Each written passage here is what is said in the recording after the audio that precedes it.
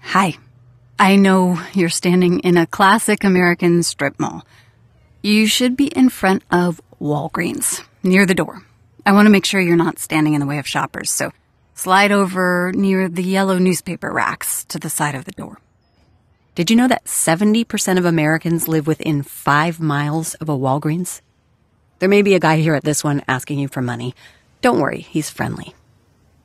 And if you feel shy standing here by the Walgreens, you can browse the headlines on the newspaper. So, if we're spending the next hour talking about trash, then you might be wondering why we're starting here at Walgreens. This is where you get stuff, not where you throw it away. But let me just flip that around for you. This is where you get the stuff you throw away. This is where our trash is born. More and more of it every year. Just to give you an idea, Americans throw out twice as much per person as we did in the 1970s.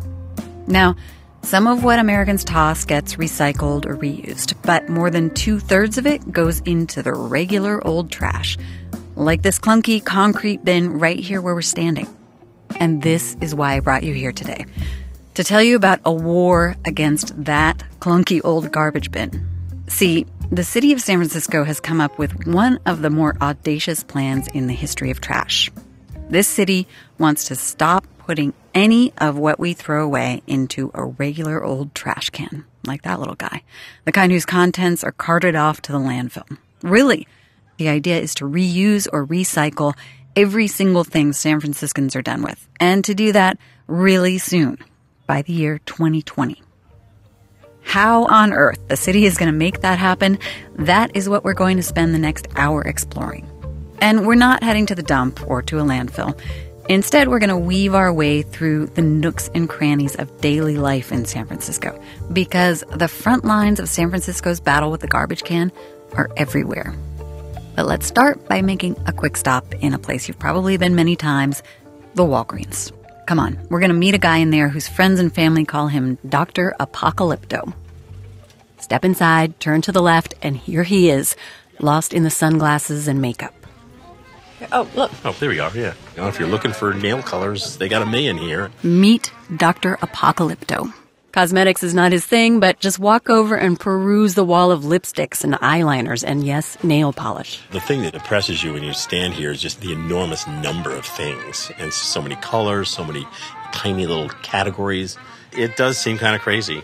Okay, let's wander down aisle 2. The sign above says shampoo and hair coloring. And as you walk, try seeing the items you're passing not as the hair rubber bands or bobby pins or tampons we normally think of them as, but as Dr. Apocalypto sees them, as a constant rain of garbage to be. This is hurting me. Are we in the shampoo area? I think we are. Yeah, stop here at the shampoos. End of the aisle. Thank God I have no hair, because I couldn't possibly choose what kind of shampoo to use. One with argan oil or coconut milk. You can pick them up and look if you want. It's okay, Walgreens knows you're here.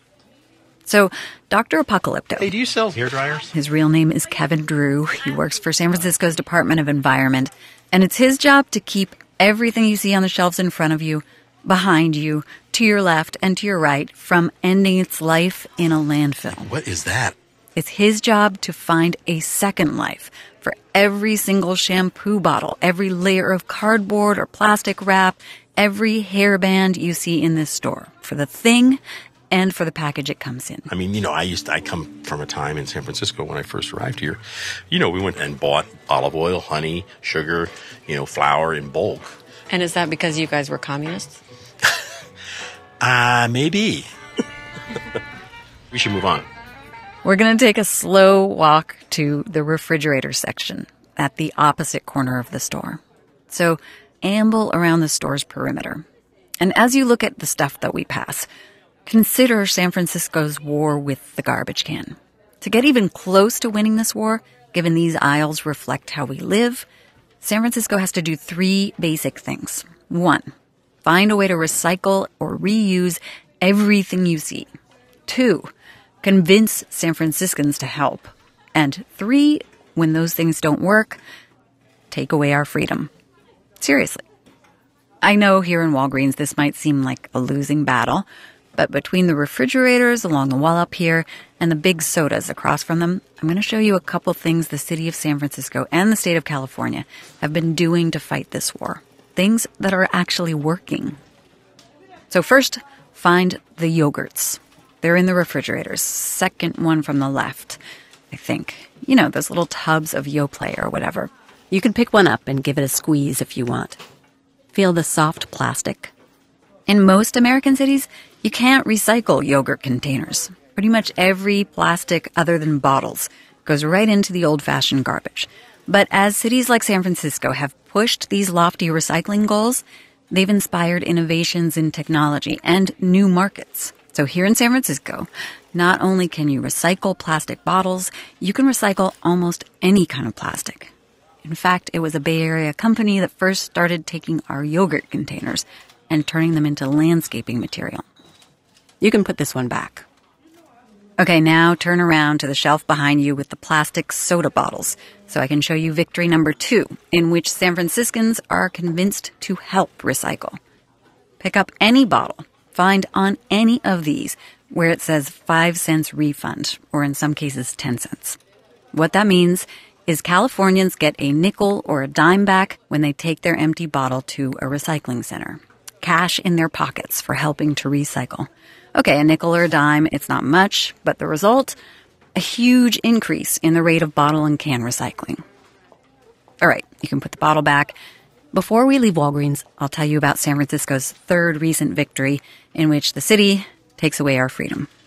I just want to buy a pack of gum, so if you're not getting something too, just browse those sunglasses near the register for a second before we leave. And be a spy. See if anyone leaves the store with one of those classic Walgreens plastic bags.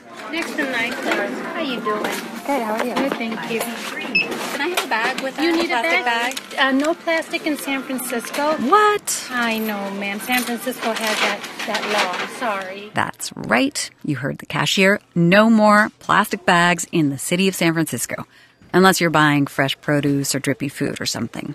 San Francisco hasn't been able to find a cost-effective way to recycle plastic bags, so our government has taken them away from us. First this city, and now the entire state of California has followed suit. And Walgreens, by the way, they supported the bag ban. Let's get out of here. I'll meet you right outside the door. Let's go over to Goodwill and see what we can find.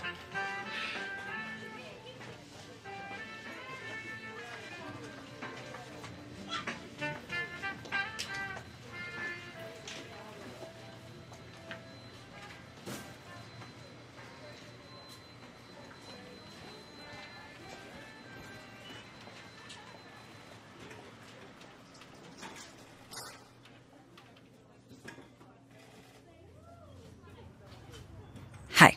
Okay, so come on out, and with the door behind you, take a left. Head past the nail salon and the cafe to that Goodwill straight ahead.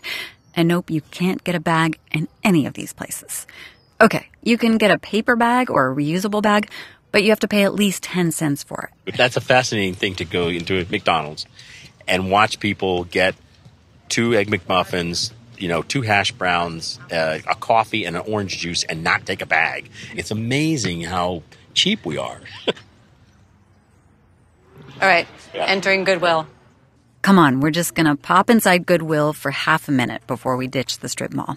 You can think of this place as the antidote to Walgreens. On your left, you can flip through the racks of old shirts, pants, and dresses. Or to the right, bowls, vases, lamps, hair dryers. All this stuff that could have gone to the landfill, headed for reuse instead. And stuff that doesn't sell here is sent to countries where there's more need, or turned into rags or insulation or something else. It's a trash diversion utopia. The only problem with this place is most people don't bring their stuff here. Americans throw about 85% of the clothes they're done with into the regular old garbage. Every hour, San Franciscans collectively throw out a pile of clothes the weight of a smallish elephant. So, the clothes, the hair dryers, all the flimsy plastic that still does end up in our trash, despite the ban on plastic shopping bags. These are the challenges that churn daily through Dr. Apocalypto's head. Right. It's seeing that there's value in the things that you have and taking all the steps necessary to recover that. And that drive to find value, that is why I'm taking you on this ramble through San Francisco's battle with trash. Look around, shop if you want. I'll meet you outside. All right, let's get out of the mall now. With Goodwill behind you, take a left and walk along the storefronts. We're going to cross that little driveway up ahead and continue straight to the far end of the strip mall. Just cross toward the Union Bank branch and then continue past it. So, I'm a reporter, just arrived here after a couple decades in New York, but I grew up in Berkeley, buying bulk foods at the co-op, just like Dr. Apocalypto. Berkeley had the first curbside recycling pickup in the country. And when you grow up in the insulated world of bulk food stores and environmentalists and communists, and then you leave, you notice how different things are in other places. People in other places make fun of Berkeley and San Francisco's radical projects, and honestly, I have too. But if you follow the Bay Area's battle with trash, it's hard not to notice that the Bay Area is kicking trash's ass. In the last couple decades, San Francisco has gone from putting 2/3 of its trash into the landfill to less than 1/3. So aiming for zero. Hard, yes, but maybe not crazy. In fact, now cities around the country, New York too, are looking to San Francisco for answers. Stop when you get to the end of the mall up here and look across the street at that little auto shop. You'll see big white letters over one garage that say, tires. And you can see tires on cars everywhere you look, of course. Keep that image in your mind because tires are yet another front in the battle with garbage. I'll explain right after you turn left and follow this lovely corridor of trees to the corner. This is Galvez Avenue. So, Californians throw away more than 40 million tires every year, and they used to go into the landfill. To fix the tire problem, California slapped a fee on every tire sold and put that money into recycling them. Now, 3/4 of the tires we throw out get broken down and made into other things. Okay, here at the corner, we're going to look both ways and carefully cross toward that truck yard. We're crossing Newhall Street, and then we'll keep walking up Galvez. Kind of a bleak industrial block we're headed down. You may have to step over a bundle of someone's clothes. There may be plastic bags in the gutter or in the trees. A friend of mine in New York plays tenor sax and composes. A couple years ago, he made this otherworldly piece of music, except it's based on a true story. You've probably heard of it, the story of a barge that was loaded up with garbage from Long Island and sent to a landfill in North Carolina. The plan was to use the trash to make energy. But when those Southerners got wind of a delivery of garbage all the way from New York, people were outraged. They rejected it. The barge had to continue south, looking for a place to unload more than 3,000 tons of trash. In my friend's composition, the trash sings. We're sinking, we're stinking, we're rotting. We drift along from part to part, lost at sea. The barge, Mobro 4000, went all the way to Belize looking for a friendly welcome. And eventually, it gave up and went back to New York. This all happened in 1987, and at the time, the story shocked the American public. It seemed the U.S. might be running out of room to dump its trash. Many smaller landfills did close down around that time, but they've been replaced by much larger ones. There is still room. On the other hand, landfills are costly. They create comparatively few jobs. No one wants to live next door to them. And the greenhouse gases they emit contribute to global warming.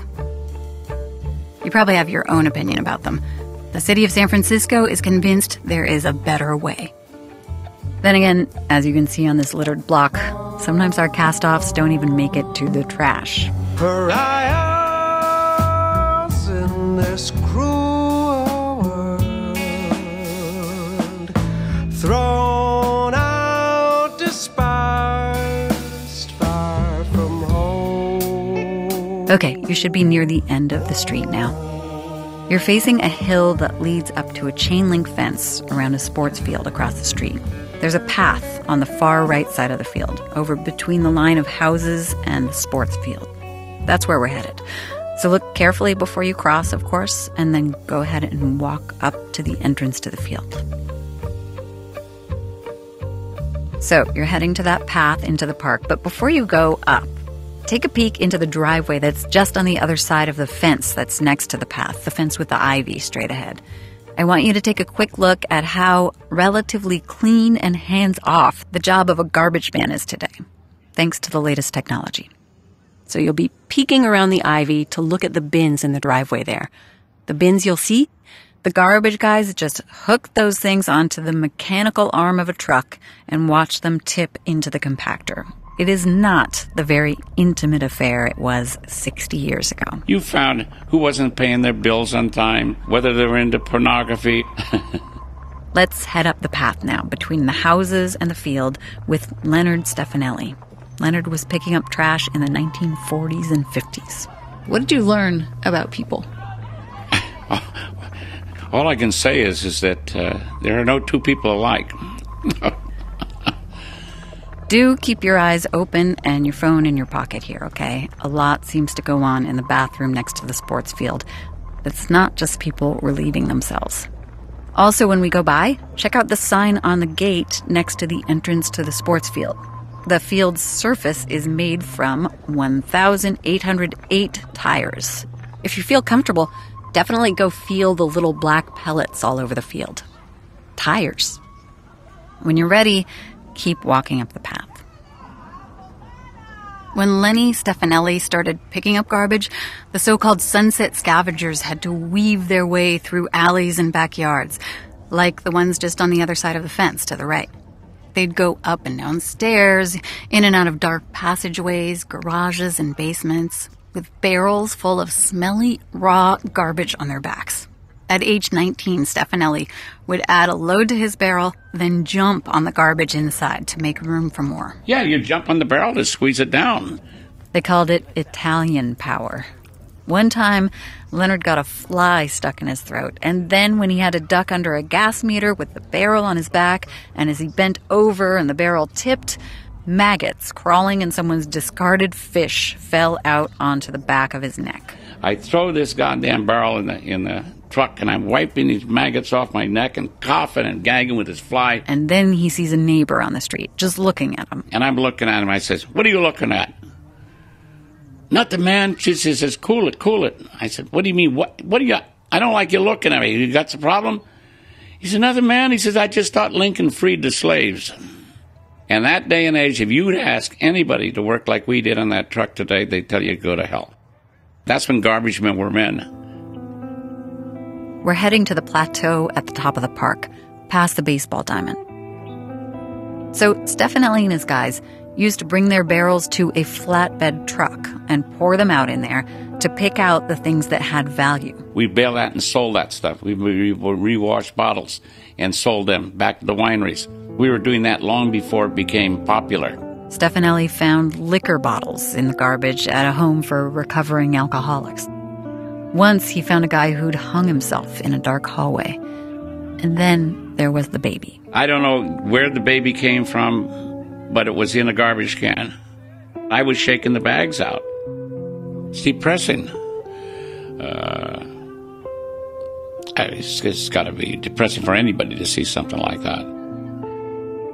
When you reach the top of this path, walk straight across the park to the left of the swing set and find a comfortable place at the railing where you can stay a moment and look at the bay.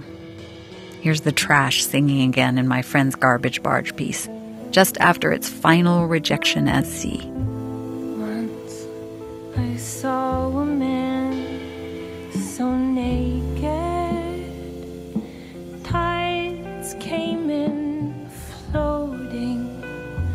It looked like suicide. I love the industrial beauty of this vantage point. Soon as close. You should be looking out over the entire Bay Area now from the railing. That's Oakland directly across the bay, and Berkeley is across the water to the left of those huge piles of rubble, which, by the way, are ground-up concrete and construction waste waiting to be recycled. Further to the left, you can see the Bay Bridge, downtown San Francisco, the pyramid-topped Transamerica building. Now look at the bay. All up and down the shorelines of this bay, that is where people used to dump their garbage, both officially and unofficially. During the gold rush, people dumped just about anything into the swamp that was San Francisco's shoreline, just to make the ground solid enough to walk on. Then for the entire first half of the 20th century, there were official dump sites all along both sides of the bay. We used to just drive the trucks up to where we're looking right now, the kind of the shoreline, and just dump stuff into the bay. Dr. Apocalypto is with us again. Like this backlands here that we're looking at right in front of us, where there's some cranes and some big piles of sand, that was open water at one time and was filled in.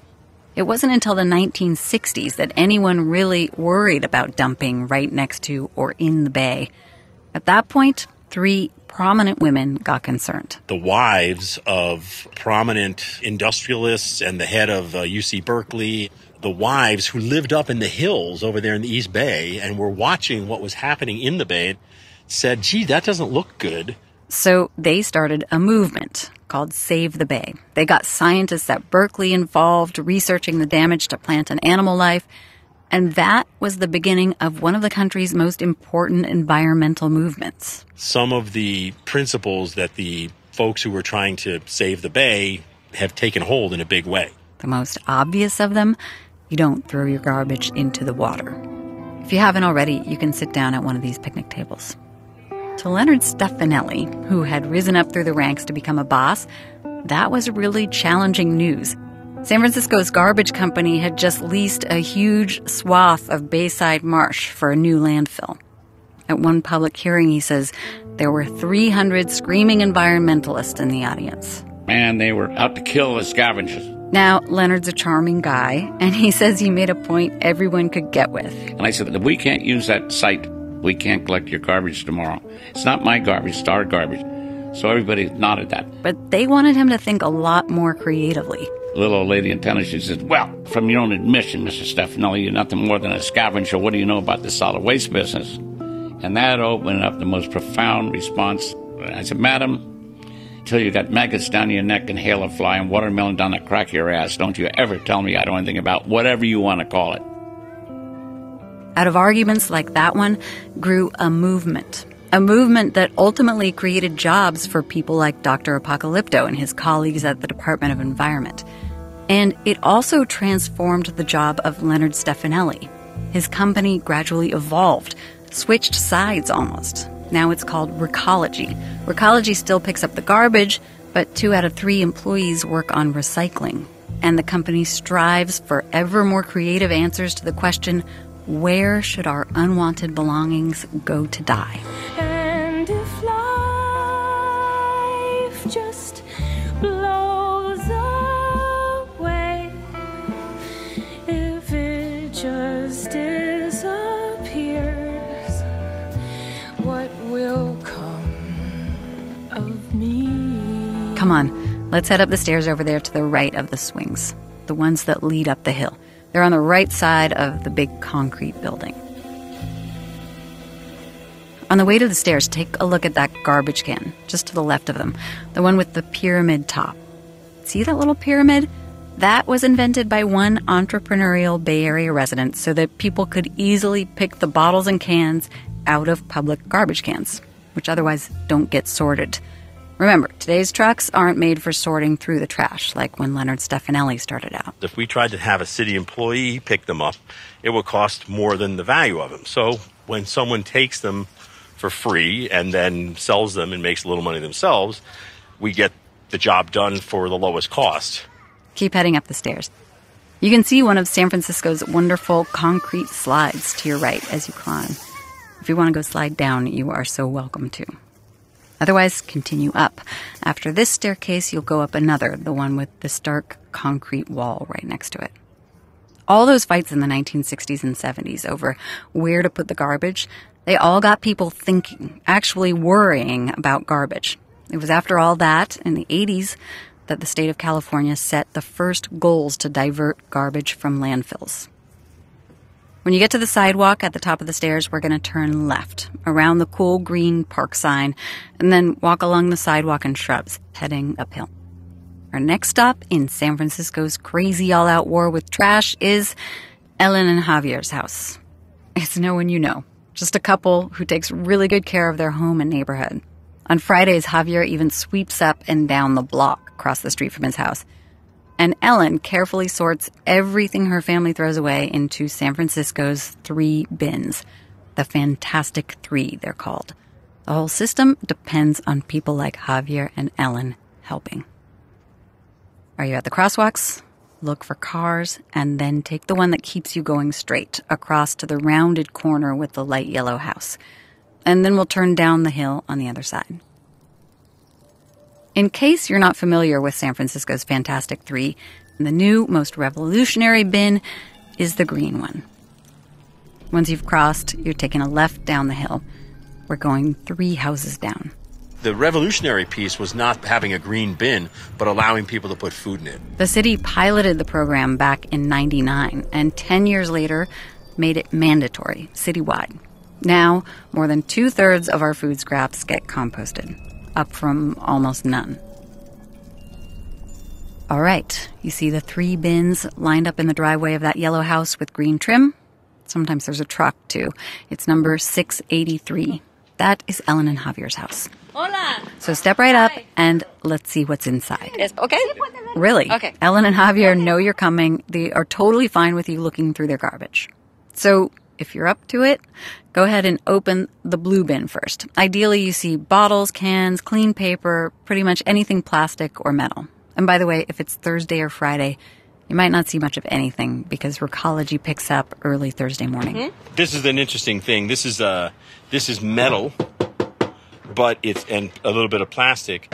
You can actually look at your phone for a picture of the thing Dr. Apocalypto is holding. It's an engine analyzer. It was in which bin? It was in the blue, and it probably should have been in black. Because you'd have to take this thing apart to recycle the various components. Was this broken? Is this? I don't know, it has been fixed, but I don't know. Because he could take this to Goodwill. They might take it there. Kevin says it's not actually a bad thing to put stuff in the recycling if you're not sure, because Recology is always adapting what it can process. You know, we'd rather have you err on the side of trying to have it recycled. Yeah. Está diciendo que están en proceso de Okay, inventar. ready for the green bin? You can look at your phone for a picture, or scrunch up your nose and lift the lid. Try to lift it. Kevin is picking up the whole bin first, weighing it, and it's heavier than the landfill bin. You're doing a nice job with the amount of food that you're throwing away. You can put any food, even any soiled paper in here. Paper milk cartons. There are more and more compostable plastics that can go in here, and it all gets devoured by tiny microbes and turned into compost for farms across the Bay Area. As long as you don't put all your rotten grapefruits into a regular plastic bag inside the bin, like Ellen has mistakenly done. She's saying the problem is sometimes there are flies, so that's how they're trying to keep the flies away. Sí, está bien, así como está okay o no? We actually don't want you to use the plastic because the plastic ends up in the soil. Al fin, el plástico se queda en la tierra. Sí. Okay, let's go. Good, but thank you for letting us look. I want to take us across the street before we keep heading down. And this may be the most revolutionary thing I say this whole walk, but let's not jaywalk right here. Instead, let's go back up to the crosswalk at the top of the street and cross back toward the park. You might be noticing some patterns here as we walk.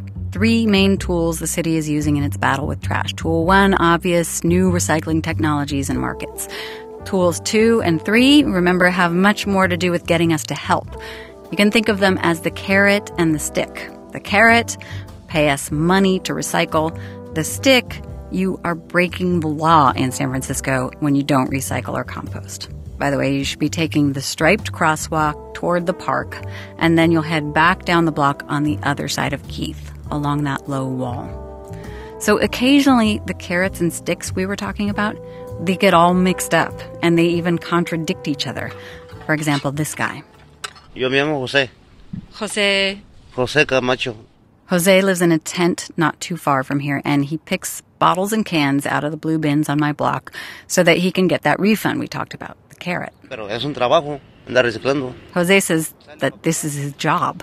It's how he pays for food, he says, and sometimes maybe a beer. Tomar una cerveza.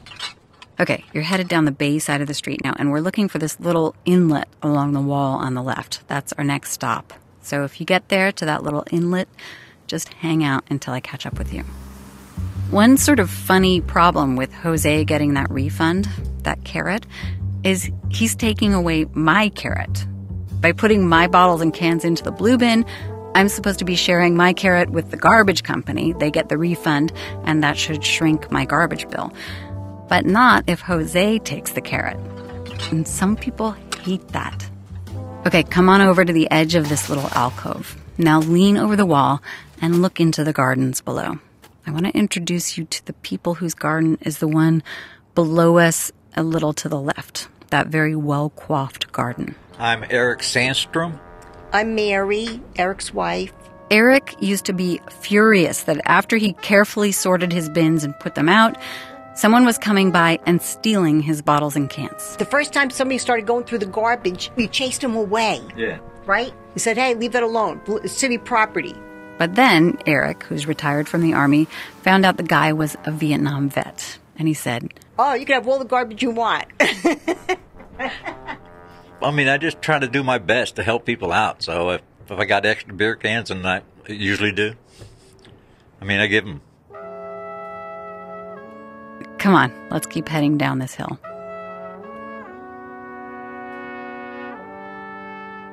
Now Eric actually loads his leftover bottles and cans into a big bag in his basement and personally hands them over to the scavenger when the bag gets full. I can see him down here on the corner coming, right?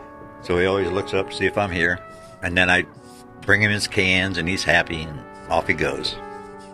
Pretty nice. Well, I mean, there's people who are not ready for this world, and they're in it.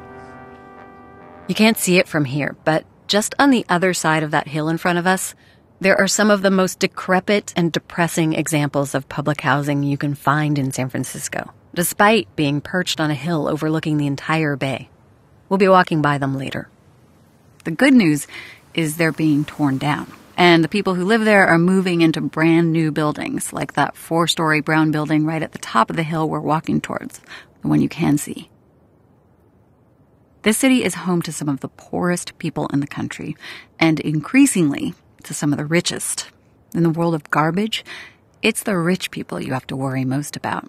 If your goal is zero waste, nothing in landfills, bring on the recession. Bring on the depression. That's when people value what they have. Here in Boomtown, San Francisco, even with all this very successful effort to recycle or reuse or compost, the amount San Franciscans are sending to the landfill is growing again for the first time since 1999. So to be clear, even though the percentage of our waste that goes to the landfill is still shrinking, the quantity is growing. Do not cross the street that we're coming up to now. It's Rebecca Lane. Instead, we're going to cross the street we've been walking down one more time. So cross from this palm tree to the sidewalk that's hugging the hill across the street, across Keith. Then keep walking down. The thing about living here, being drafted into San Francisco's war against garbage, like I have, is that for every advance the city makes against trash, the trash fights back. The thing that makes it seem impossible, I think, to us, is actually packaging. It's just packaging, like when we were in Walgreens, is the thing that gets you. From what I see as a mom, we are going so far in the other direction. My kids are constantly begging me for the yogurts, the little squeezy bottles that are made of that stuff that can't even be recycled, and like every little plastic thing in a tiny container with almost no stuff in it. That's what they are begging me for.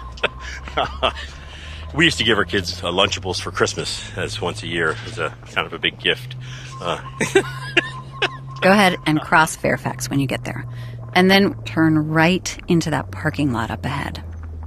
We are coming up to a brewery, and when you visit a place like this one, the whole zero waste thing, the idea that we can stop sending anything to the landfill, it looks a little bit more optimistic. Industry arrives at zero waste pretty regularly. See, San Francisco residents do pay for garbage pickup. More for a big bin, less for a small one. But businesses pay by weight, and a lot more. So if there's a way not to throw something away, businesses are more likely to find it. I'm going to show you an example in this brewery. Hey, come on in, Speakeasy. You're Nick, right? Yeah, I'm Nick. There's no garbage here. So, What do I do? you're gonna hang a right at our driveway. I know it doesn't look like much, but this is actually one of the biggest breweries in San Francisco. We're headed towards those big white silos, straight ahead. So go towards the one on the corner closest to us. So lots of trucks, cars moving in and out all day. Definitely want to keep you out of harm's way. Now, you're more than welcome to walk up all the way to the silo, but we'd like you to stick to that just in case a forklift comes around for work. You don't want to get forked by a forklift, trust me. Okay, let's walk around to the left side of this corner silo so that you can see that other row of silos behind it. Those silos along the wall, those are full of grains. Grain is one of the 4 components of beer: water, yeast, hops, and malt, which is grains. So those silos along the wall are filled with grains, and now see those pipes that run between them and into the wall up there? What that is doing is actually pumping grains into our milling system, where it crushes it down to the right fineness and then gets pushed into the brew kettle to be made into beer. And when you make beer, you must end up with a lot of grain. Quite a bit, especially being the size brewery that we are. So you compost that? No way. It's not cost effective. The cost to dispose of this much grain is astronomical and doesn't make any sense. So what we do with the grain is once a week, a large semi-truck will come from a farmer, and they will pick up all of our spent grain and take it away to their farms to feed to their livestock. You can actually see where the farmers load up on grain back around the other side of this corner silo. So come on back around to the side with the cool white ladders and look for a metal pipe sticking up diagonally with a red contraption on the end. That's where the spent grain comes out and into the back of a farmer's truck. Good grain makes happy cows. It is completely free to us to dispose of it through them, and they get all the grain for free as well. So let's get to the fun stuff. Let's check out the tap room. We just need to walk around to the left side of all these silos, and you'll see a ramp and stairs up to the front door. That's where our tap room is. Just be careful, there's cars driving around everywhere. Even if you're not feeling like a nice cold beer right now, definitely come in and check it out. There's lots of fun little things hidden around the tap room. One of my favorite things is a button on the wall that says, "Push in case of raid." If you do want to check out the tap room before you go, feel free. And you can come back here and get a beer when we're done. We'll end just a few blocks from here. So the wooden slatted door with the peephole through it is the entrance to the tap room. We are 21 and over and no pets. We have a brew kitty. Outside on the patio, though, you can bring your dog. So just meet me back down there at the bottom of the driveway when you're ready. Well, thanks for visiting us, and I hope you come back and try some of our brews. Thanks, Nick. Hi. So we'll turn right out of the parking lot, then right again at the big intersection. That's Evans, the other end of the street that our Walgreens was on, actually. But we're going to walk toward the bay, not toward the Walgreens. You know, restaurants used to just feed their leftovers to pigs in the back alley. And the pig was quite easy. You didn't have to run, you didn't have to drive a truck to it. You just threw the stuff on the ground and he ate it. Anyway, pigs stopped living with us in cities for the most part. Some restaurants still gave their leftovers to farms or to food banks. But before the city's compost program, most of our food scraps were going to the landfill. And food scraps, by the way, are worse than any other landfill ingredient when it comes to producing greenhouse gases. So when the city first started pushing people to compost leftover food, it was free. So you had to pay for garbage, but you could get rid of organic stuff for free. So the restaurants caught on to that immediately. We had restaurants that dropped their bill by 95%. The impact has been huge. While in New York, about 90% of food scraps still end up in the landfill, here, we've got it down to less than a third. You should be walking down the 4-lane street here now with the brewery on your right. You gotta wonder, if making businesses pay for garbage works so well, why not raise prices for everyone? Is garbage expensive enough? No, garbage is not expensive enough. If we could get the price of garbage up even a few dollars a ton, that would help immensely. Then Kevin is convinced people would throw away less, just like they use fewer shopping bags when they have to pay 10 cents for them. Keep walking along this low cement wall, another pretty bleak landscape. See any stray garbage in the gutter or on this bedrock next to us? I know this sounds strange, but sometimes, since I've been thinking so hard about all this, I make up stories about the trash I see strewn across the city. You've seen it, maybe you do now. Streets littered with discarded pieces of people's lives. That wadded up tissue or napkin or whatever it is, maybe someone used that to wipe soup off his face while he told his mother he and his wife were divorcing. The plastic bag there, someone carried that home from a San Francisco suburb, one where they give you a bag, with Tylenol in it for her kid's fever. She threw the bag in her trash at home, but it was a windy day when the garbage truck came, and as they slid the garbage out of her trash bin into their truck, the bag flew out. Since then, it's been slowly making its way to the bay. When you get to the stop sign, cross and wait for me on the corner next to the little stone marker announcing Hunter's View houses. And when you get there, look up to the public housing on the hill to your right. Those are the houses I told you about earlier, the ones they're tearing down. You can see the boarded up windows. Now we're going to turn left. So look super carefully for cars and cross the wider street. It's Evans. And on the other side, continue along the chain link fence along that street where the trees are. The land along this part of the shore, on the other side of this fence and behind us, it used to be a Navy yard. During World War II, shipbuilding drove the economy of this neighborhood. So thousands of mostly African Americans from the South moved here to build the ships. The Navy also studied, right here, the effects of radiation on ships that had been exposed to atomic bombs.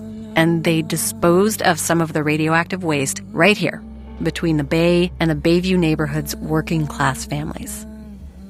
The yard closed in the 70s, and then right here on the other side of this fence, one of the most polluting power plants of all time moved in.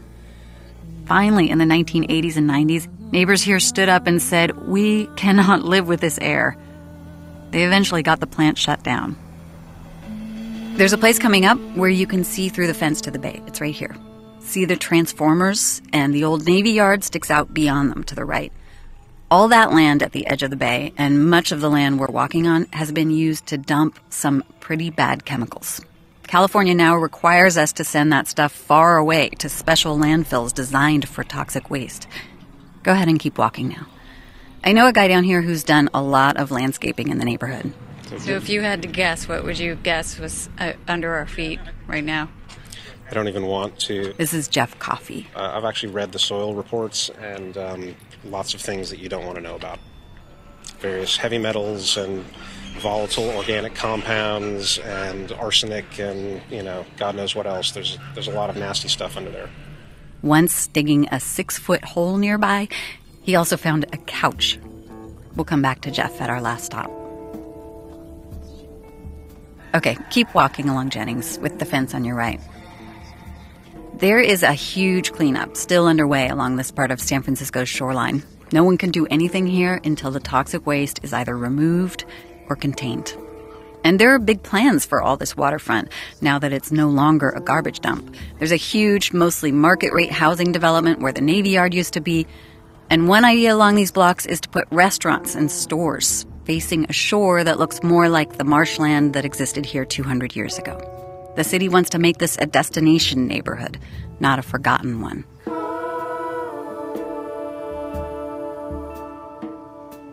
So this land here, that used to be essentially a dump, now it's becoming valuable.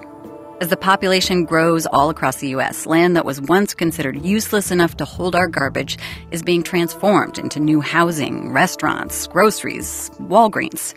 That means more garbage, and it means we have to truck it to landfills farther and farther away, to the dwindling number of places where land is cheap enough to be our dump. The landfill where San Francisco's trash goes now is set to fill up in 2016. The city will likely have to spend more money to send its trash farther away. So, what are we San Franciscans still sending to the landfill? What are we still failing to reuse or recycle? The city recently took stock of what exactly is in there. And it's all kinds of things, from baby diapers and dog poops to flimsy plastic packaging. But the biggest portion, more than a third of what's going to the landfill, is organic waste. Stuff that could be composted. Too many of us still throw stuff that could be composted into the trash. We're about to meet the guy whose job it is to try to solve that problem, and many others. But first, there's a place I want to show you. A place you might not have expected. It's right up there, where that cylindrical sign is.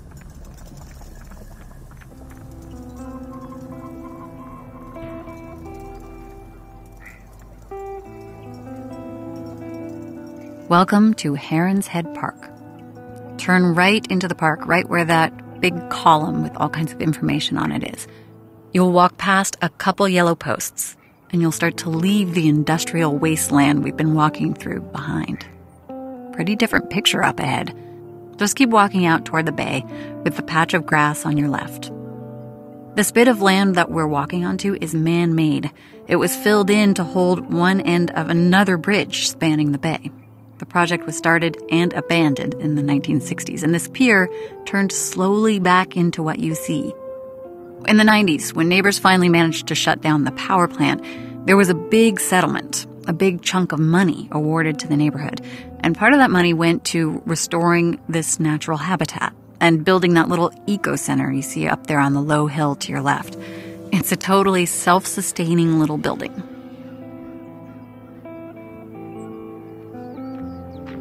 Okay, now you should see a little water inlet next to you on the right. Oh my God, what's in the water? Is that a seal? Beautiful black seals sometimes swim around in here. Wow. This place is so beautiful. Okay, stop for a minute and take a look all around us, starting with the house-covered hill that slopes down toward the bay behind us to our right. That's the Bayview neighborhood that we just walked through to get here. Now, moving your eyes slowly to the left, those metal towers there that are closer to us and right next to the bay, those are the transformers left over from the power plant. The land behind those that juts farther out into the bay, that's where the Navy Yard used to be. Keep turning to the left. You'll see the little eco-center right there in the park, and then further to the left, 4 big cranes that once moved big containers from land to ships. They're just leftovers from the days when all this was a working port. Now all the containers are dropped off and picked up in Oakland, across the bay. Finally, the piles of crushed concrete and construction waste, ready to be recycled. Okay, let's keep walking now, along this path that heads further out into the bay.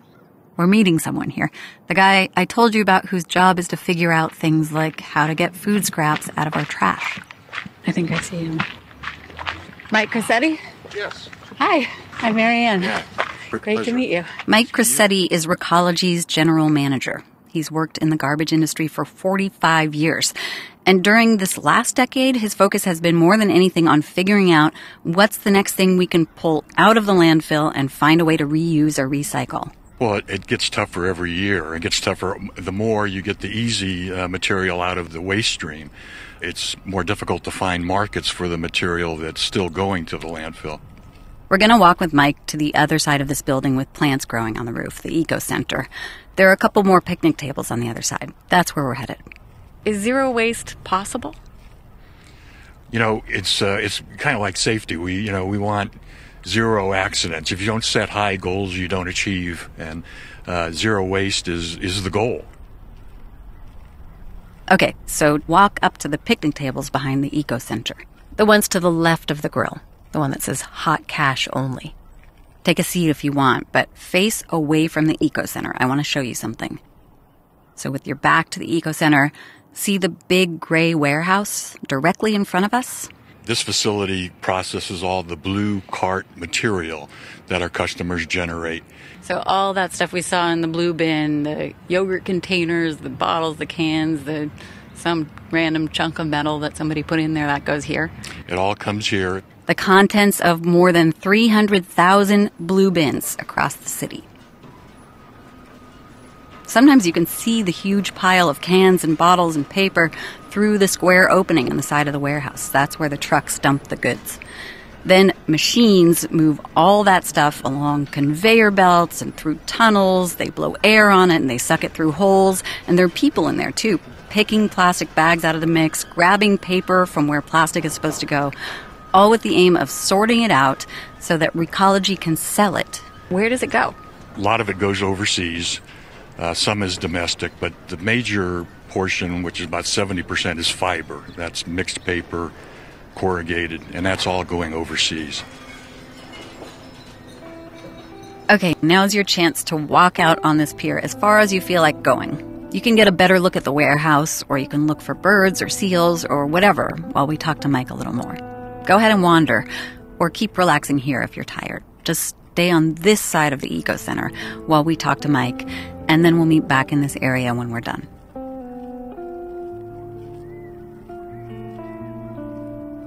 As you walk, look out at the bay. See any container ships? Most of those come into the bay with stuff we buy from Asia or elsewhere. And then they leave here loaded up with our discarded paper and plastic and everything else. Recology strives to get the best price it can for all the stuff it ships out.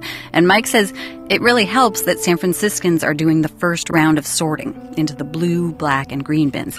Because if the paper or the plastic or metal we throw into the recycling is dirty, they can't get top dollar for it. Yeah, a good example is a pizza box. You know, you have a bunch of cheese on it when you're finished with the pizza, and that's not going to be a good recyclable item for a fiber company. That ends up being a compost product. They can't just incorporate a little cheese into their paper? I guess the paper might smell like cheese or something. I'm not sure. But no, they don't want that. Do they send stuff back saying, yo, it's all contaminated, why'd you send this to us? Well, what happens is we get inspectors here at the pier before the material's sent out, and they'll have us open up a bale and reject it if it has anything like that in it. Inspectors look for flies. That's a telltale sign. And recently, China actually put its foot down and stopped buying any mixed plastic from the U.S. They thought that there were a lot of materials, a lot of trash coming into their country rather than good recyclable material, and they were getting a little bit concerned about it. They said it was ending up in their landfills instead of their factories. So they started saying no. And when that market disappeared, what happened? We ended up having to store material for a while until we found it, a place to go, and our brokers finally did. We found another market in Korea for it, luckily, because we were running out of room to store it. So are the brokers literally walking around to different companies and saying, how much will you give me for this container of corrugated cardboard? Yeah, they know the markets. The mixed paper fiber is around $110. It's dipping a little bit right now. Corrugated is about $150 a ton. And that price, does that pay for what we're doing here? Are you guys making a profit on that? No, the cost of collection and sorting the material is certainly more than the price that we get for selling the material. So there would be some city that would say, we're not going to recycle, we can't afford it. Well, you could say that. In the short term, it might be cheaper, but when you fill up your landfill, you have to build another landfill. I don't think that building new landfills is an environmental cost. I think it's a real cost. Okay, it's time to head back out of this park now to our last stop. Wherever you are, start heading back toward the Eco Center now, the little building with the green roof. I'll meet you along the path right there, and we'll head back. Mike Crissetti told me Recology is on the verge of figuring out how to deal with all those food scraps that are still ending up in our trash bins and landfill. They can't compost them because by the time they've gotten mixed up with all our other trash, they're contaminated. But they're hoping to extract them from the pile before it goes to a landfill and use them to make energy.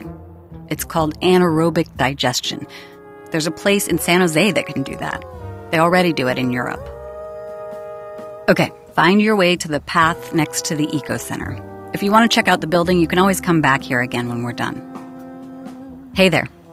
Let's walk back along this path now, toward the road. So, all the recycling going on over at the pier next to us, it is great. It's creating jobs, it's relieving pressure on landfills, it lengthens the life of our stuff. But not forever. See, most of what we recycle degrades a little with each new life. It doesn't get turned back into what it was to begin with.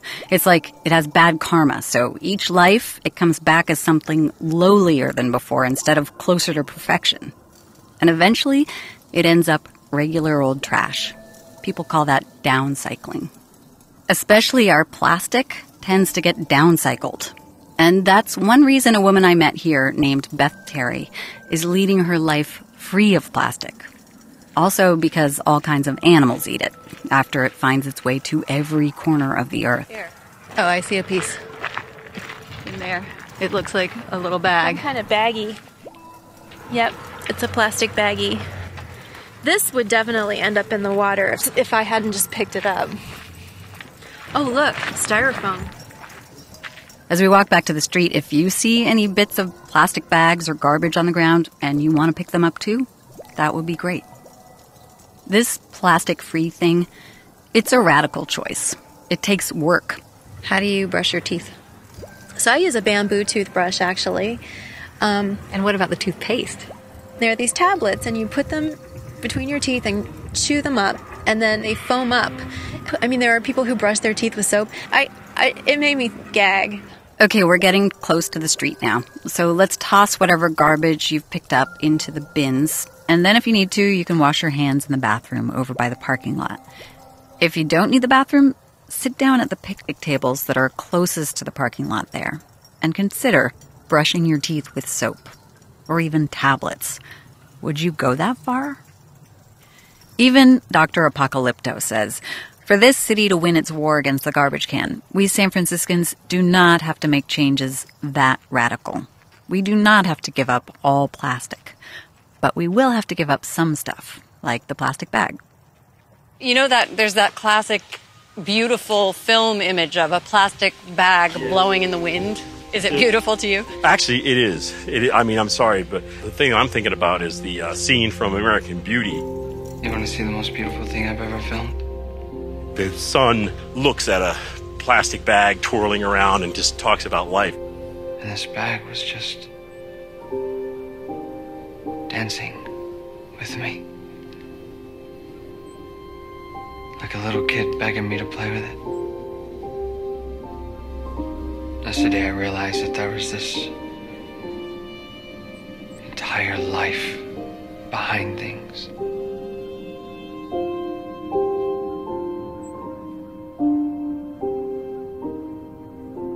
When you're ready, let's head to our last stop. I want to leave you somewhere inspiring, and it's right across the street from this park. See the big green arch that's facing the park? It says Bay Natives. You'll see it better when you get close. That's where we're going. I'll meet you under the sign that's facing this park. And watch out for Recology's garbage trucks as you cross. Welcome to Bay Natives. This is Jeff Coffey's place. He's the guy who found the couch 6 feet underground. And he sells almost exclusively plants that are native to this part of California. Plants that were growing here before the settlers arrived. And that's cool because it means they don't need a lot of upkeep or fertilizer or, best of all, water. But that's not actually why we're here. What I love even more here is the casually ingenious way they use stuff that might be thrown into a trash heap somewhere to make something beautiful. Look at their offices. They're not constructed with fresh lumber. They're made of old shipping containers, the kind that take our paper recycling to China every day.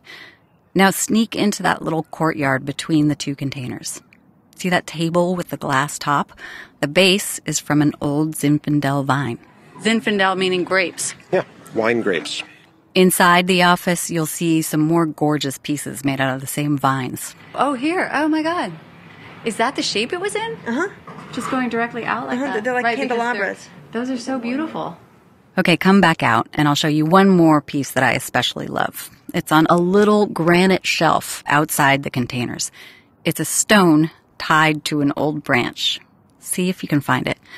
Maybe not what you consider gorgeous, but the way it balances does look like some kind of magic.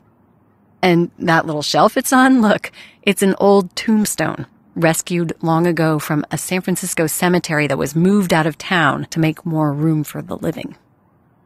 Now I want to take you to a part of this nursery you might not have been expecting. It's at the back of the lot. You'll see yet another chain link fence there, so walk over to it and then follow it to the right. And pretty soon, what's on the other side will come into view. If they're home.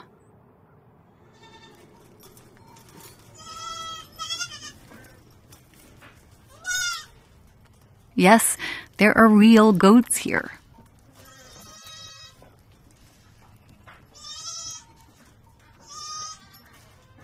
If you don't see any goats, they're out working. I'm sorry.